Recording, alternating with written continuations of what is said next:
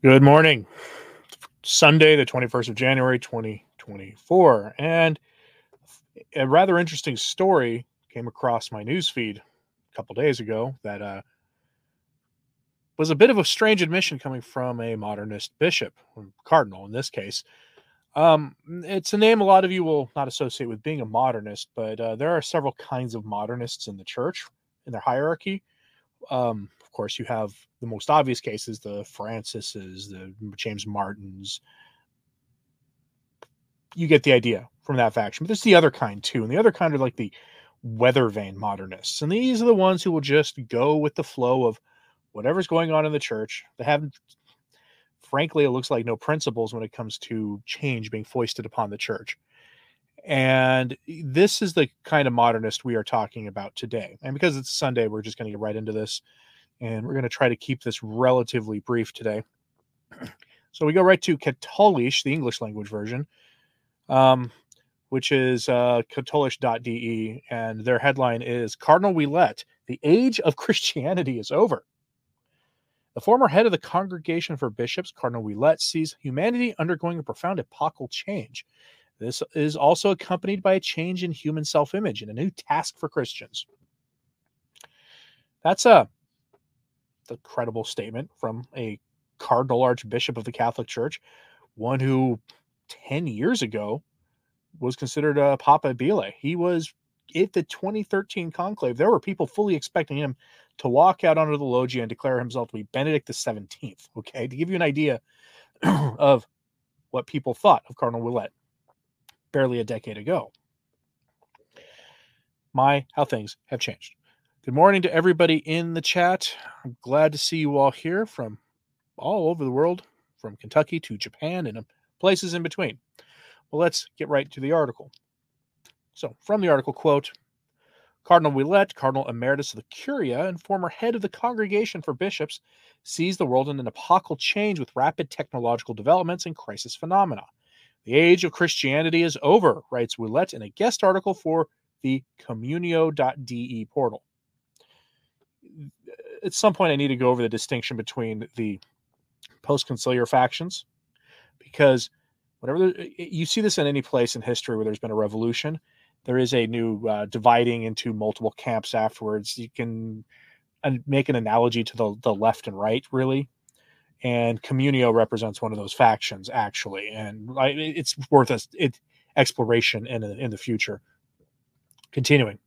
At the same time, however, the impulses of a Christian anthropology are necessary in order to feed the coordinates of the human into society in a new way. The new era will bring with it a new cultural confusion and the need for a new self-understanding of humanity. According to the Canadian Churchman, human identity has become a field of experimentation. Ouellet said, quote, the epochal change is perhaps most evident in anthropology. Religious references are being displaced. The authority of the modern humanities is growing. A panorama of contrasting perspectives on the nature of man has emerged.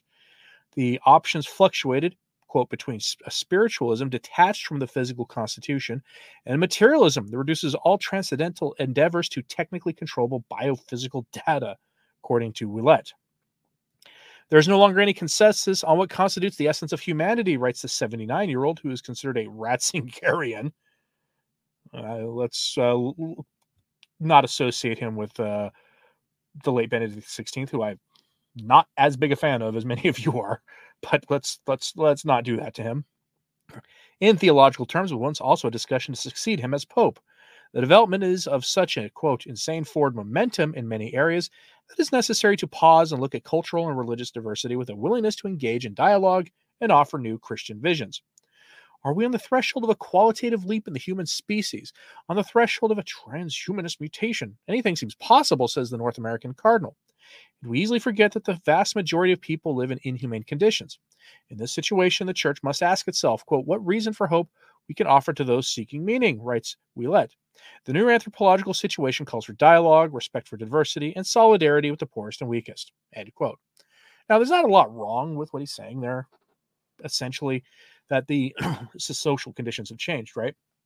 No one disagrees with that.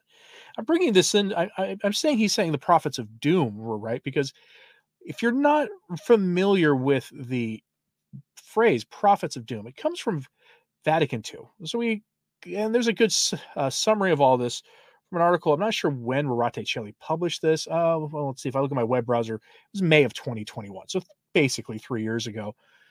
And there's a term, prophets of doom, and I actually found an archived article from the 1960s when John the 23rd uttered the phrase, and we'll go over that here in a minute. But the quick version of that quote is, he says, to quote, "To us, it seems that we should resolutely dissent from those prophets of doom who always announce the worst, as though the end of the world was coming. In the present state of human events, in which humanity appears to be entering into a new order of things, they're to be seen rather the mysterious plans of divine providence." He gave it in his Gaude Mater Ecclesia opening speech of the Council of Vatican II. Gave that at the opening speech. And this article goes into detail where it talks about how the prophets of doom in the text refers to those who take a pessimistic view of contemporary society, amongst whom it is reasonable to understand that those who upheld the message of Fatima, okay, Pope John had a Brember. He read the Third Secret in 1959, declared that it had nothing to do with his papacy and with the things going on in the world at the time, which is a bit of a misstep on his part, to put it mildly. He himself said, "It does not concern the years of my pontificate." Professor Roberto de Mattei basically said that thinks that John the 23rd didn't publish the Third Secret because, quote, "the strident contrast between the prophets of doom of the message of Fatima and the optimistic prophetic stance of the new pontiff who inaugurated Vatican II." So you have to understand, the prophets of doom was a dig at those of us who were Fatimists, who could see already that the social condition of the world was veering off of the tracks of Christendom into some new area. A lot of people tend to think that everything if the social condition of the world was fine until the 1960s. And then you had the revolutions of the flesh happening in the Western world and all sorts of hammer and sickle stuff happening beforehand or thereafter at the same time. But what really happened was the impulses of the flesh there was an attempt to make that stuff widely accepted in the 19 teens, 1920s, derailed by the Depression and by World War II and other things. And then after society managed to sort of get itself together in the late 1940s, it started showing up again in the 1950s and really took off in the 1960s. The Catholics who understood the Fatima message saw this stuff and tried to get John the 23rd to do the consecration. After all, it became known that it was supposed to be the Pope of 1960 who was going to reveal the message. The media, secular media, knew about this, and they wanted the Fatima message revealed. They were told it was going to be revealed in 1960. John the 23rd read it in 1959 and said it did not concern his years, and that was that. Even the secular media wanted the message of Fatima to actually be revealed. And so when we talk about the prophets of doom, let's actually get what he actually said. All right, so you get this is just from an old archive website, Vatican II at 50 .wordpress. This is a website that's been archiving this stuff. The article's from 2012. Okay, so we're going to go over this a little bit because this is an archive of a article reporting on what has been going on, what went on at Vatican II, published itself, written by a priest. We're not going to go over the whole thing. A Monsignor James I. Tukek of the NC Rome bureau chief. I'm not sure what NC was, but it's probably a media outlet that's not around anymore. But their headline was, "Pope opens council, says prophets of doom should be ignored." Again, these are the people who were pointing out the society was not in a good place and that we needed to really take the Fatima message seriously. So here's what he's saying. This is, again, the Open General Congregation on October 11th, 1962. Interesting time to open the council, by the way, just a couple of days before the miracle of the sun. I'm not sure that's a coincidence. But Pope John the 23rd set the tone for the Second Vatican Council by declaring at its solemn opening that it would be a council of hope and a preparation for Christian unity. Pope John declared that the Church, quote, "considers it her duty to work actively toward the realization of Christ's prayer for Christian unity." Nothing wrong with that. He also stressed that the prophets of disaster are not to be heeded, and that the Ecumenical Council will concentrate on emphasizing the validity of the Church's teaching, rather than concern itself with condemning heresies. That's a novel thing in the history of the church. Typically, ecumenical councils address heresy. That's pretty novel that this one didn't. The Pope proclaimed his fearless hope that the council, quote, will bring the church up to date where it required. How'd that go out? He assured the cardinals and bishops gathered around him near the tomb of St. Peter that the council will compel, quote, men, families, and peoples everywhere to turn their mind toward heavenly things. He confessed that he has frequently been bothered by the prophets of doom, who with misplaced zeal have tried to convince him that the modern world is lost in a morass of prevarication and ruin. These prophets, the Pope noted, say that our era in comparison with past ages is constantly growing worse. Such men have learned nothing from history, Pope John said. They seem to believe that, quote, in the past, particularly at the time of former councils, everything was a full triumph of the Christian idea and way of life and for proper religious liberty. In fact, the Pope said these prophets of disaster are wrong. Divine providence is guiding the church today, he continued, quote, toward a new order in human relations wherein by men's own efforts and even by their greatest expectations, the superior and inscrutable designs of God's will are being fulfilled. The Pope said that he even sees in the constant differences among men advantages that lead to the greater good of the church. He expressed his gladness that the ecumenical council can meet in an atmosphere of freedom from the political pressures exerted on past councils. I'm going to leave it there. I laugh because it's so sad what like the aftermath of this, because clearly he was wrong. Like, obviously he was not correct on that. And to say that the council was free from political pressures is just nonsensical. It is a matter of history. It's a matter of fact of history that the media is used to put pressure on the council. That there's a lot of circumstantial evidence that secular governments from the West, including my own, were putting a lot of pressure on the Vatican at the time, and had been for years, but especially during those council and post-conciliar years. So that right there is the prophets of doom, who turned out to be 100% correct, and I wish John the 23rd had actually bothered to listen to them at all. Lodge says he sounds like he might have been. I don't know if he is or not. That would surprise me, even for like some of the modernists. But Traditional Catholic says Pope John the 23rd was massively naive to think the third secret didn't apply. I mean, that was kind of what Malachi Martin thought of him. He called him good Pope John, but if you got him talking, he was almost like he believed John the 23rd just completely misread the signs of the times and was just naive about things. All right. Naive or arrogant, he knew better than the Blessed Mother. I mean, that's one way of thinking about it.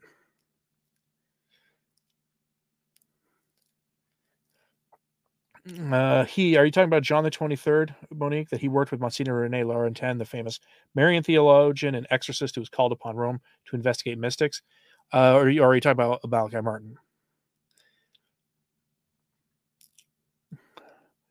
All right, so MacP says, what's my opinion on Pope Francis canceling the title and status of future Monsignors existing a year or two into his papacy?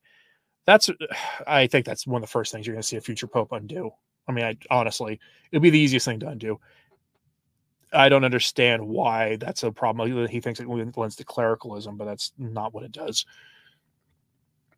All right, so there is some other news I want to bring up to you briefly. So shifting briefly here. Where did it go? Okay, here we go. So we have this from the Michael Haynes is a LifeSite News reporter. He's an actual journalist, and he posted this on his own Twitter. He said, the Anglican Evensong will be held inside the Vatican on the 23rd. That's 2 days from now, so it'll be Tuesday morning or Tuesday evening, led by the local Roman Anglican vicar. Archbishop Justin Welby will then preside over, quote, sung Anglican Eucharist in a Catholic Basilica of St. Bartholomew on January 25th. You should do prayers of reparation for this, folks. Evensong is basically Vespers. I had to go look that up just to make sure, but it's basically Vespers. But then the liturgy, Anglican pseudo-liturgy, will be offered there. And I don't know if Justin Welby is one of the Anglicans who got himself conditionally reconsecrated, or if the person who ordained him was conditionally reconsecrated.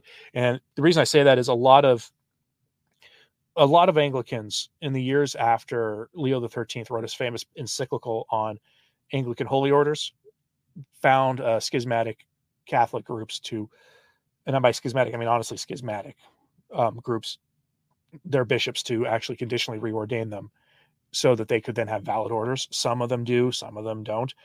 But you're going to have an actual like honestly schismatic and heretical group offering their pseudo liturgy and their pseudo Eucharist at a Catholic cathedral on the 23rd in the name of ecumenical dialogue. That's something worth doing reparation for, because there's no excuse for that.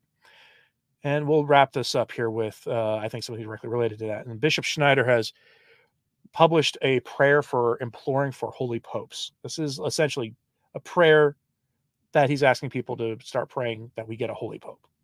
So here's his message. He says, "Praise be Jesus Christ. Dear faithful Catholics, especially those who suffer as they, we're already zoomed in, as they witness our Holy Mother Church live through an unprecedented crisis. To your Catholic fathers and mothers of families, to your Catholic young people, to your innocent Catholic children, and especially dear religious contemplative sisters, the spiritual gems of the Church, dear Catholic seminarians, dear Catholic priests who are the love of the Sacred Heart of Jesus. The confusion within the Church has reached such the point that we must pray to the Lord with the words of Esther. We have no helper but you. Therefore, let us take refuge in the Immaculate Heart of Mary through the daily prayer to implore holy popes. Let us cry out with the psalmist, Arise, O Lord, why do you sleep? Arise, O Lord, help us and bring us salvation." Dated this 18th of January on the ancient feast of the chair of St. Peter in Rome. Bishop Schneider, yada, yada, yada. And you can see the prayer on screen there, and I'll recite it for you. And I will put this in my show notes today at returntotradition.org. Again, it's returntotradition.org. I post everything there. YouTube has rules about posting links to things that may have ads on them. They have rules about that. I abide by their rules. So here's their prayer for imploring holy popes. Kyrie eleison, Christe eleison, Kyrie eleison. Lord Jesus Christ, you are the good shepherd. With your almighty hand, you guide your pilgrim church through the storms of each age. Adorn the Holy See with holy popes who neither fear the powerful of this world nor compromise with the spirit of the age, but preserve, strengthen, and defend the Catholic faith unto the shedding of their blood, and observe, protect, and hand on the venerable liturgy of the Roman Church. O Lord, return to us through holy popes, who, inflamed with the zeal of the apostles, proclaimed to the whole world, Salvation is found in no other than in Jesus Christ, for there is no other name under heaven given to men by which they should be saved.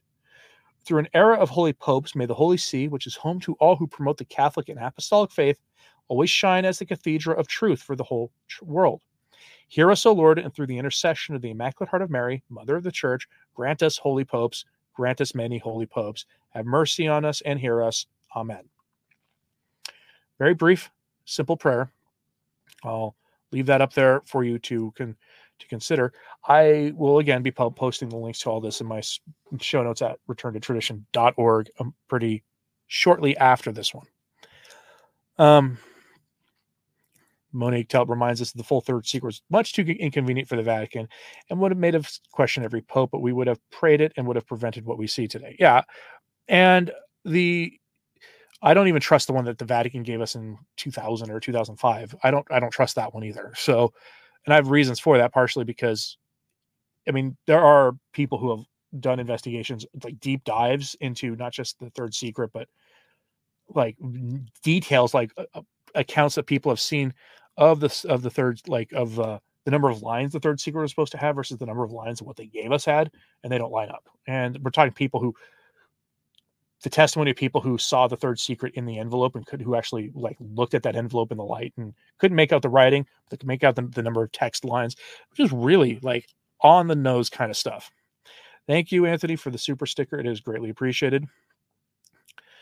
Today is the feast of Santo Niño, the Christ child in the Philippines. So very good to remind people of that. All right, folks, if there's any questions or anything else in the chat, this is your time to bring them. Again, it's a Sunday. We want to keep these things kind of brief on a Sunday, especially when it's like news related. And it's why I like to end with this prayer as promulgated by Bishop Athanasius Schneider. All right. It looks like there's nothing else going on in the live chat this morning.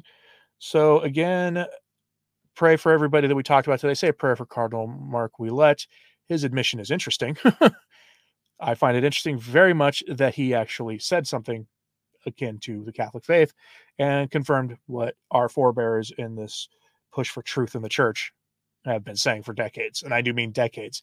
The so-called prophets of doom were saying this stuff going back to like well before the 1960s.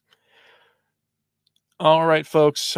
Sorry, Lou, you turned in when we're about to wrap this up because it's a Sunday and we like to keep these things very brief and to keep the spirit of the day. So make sure to go to Mass today. And as always, pray for the church. I'm Anthony Stein. Ave Maria.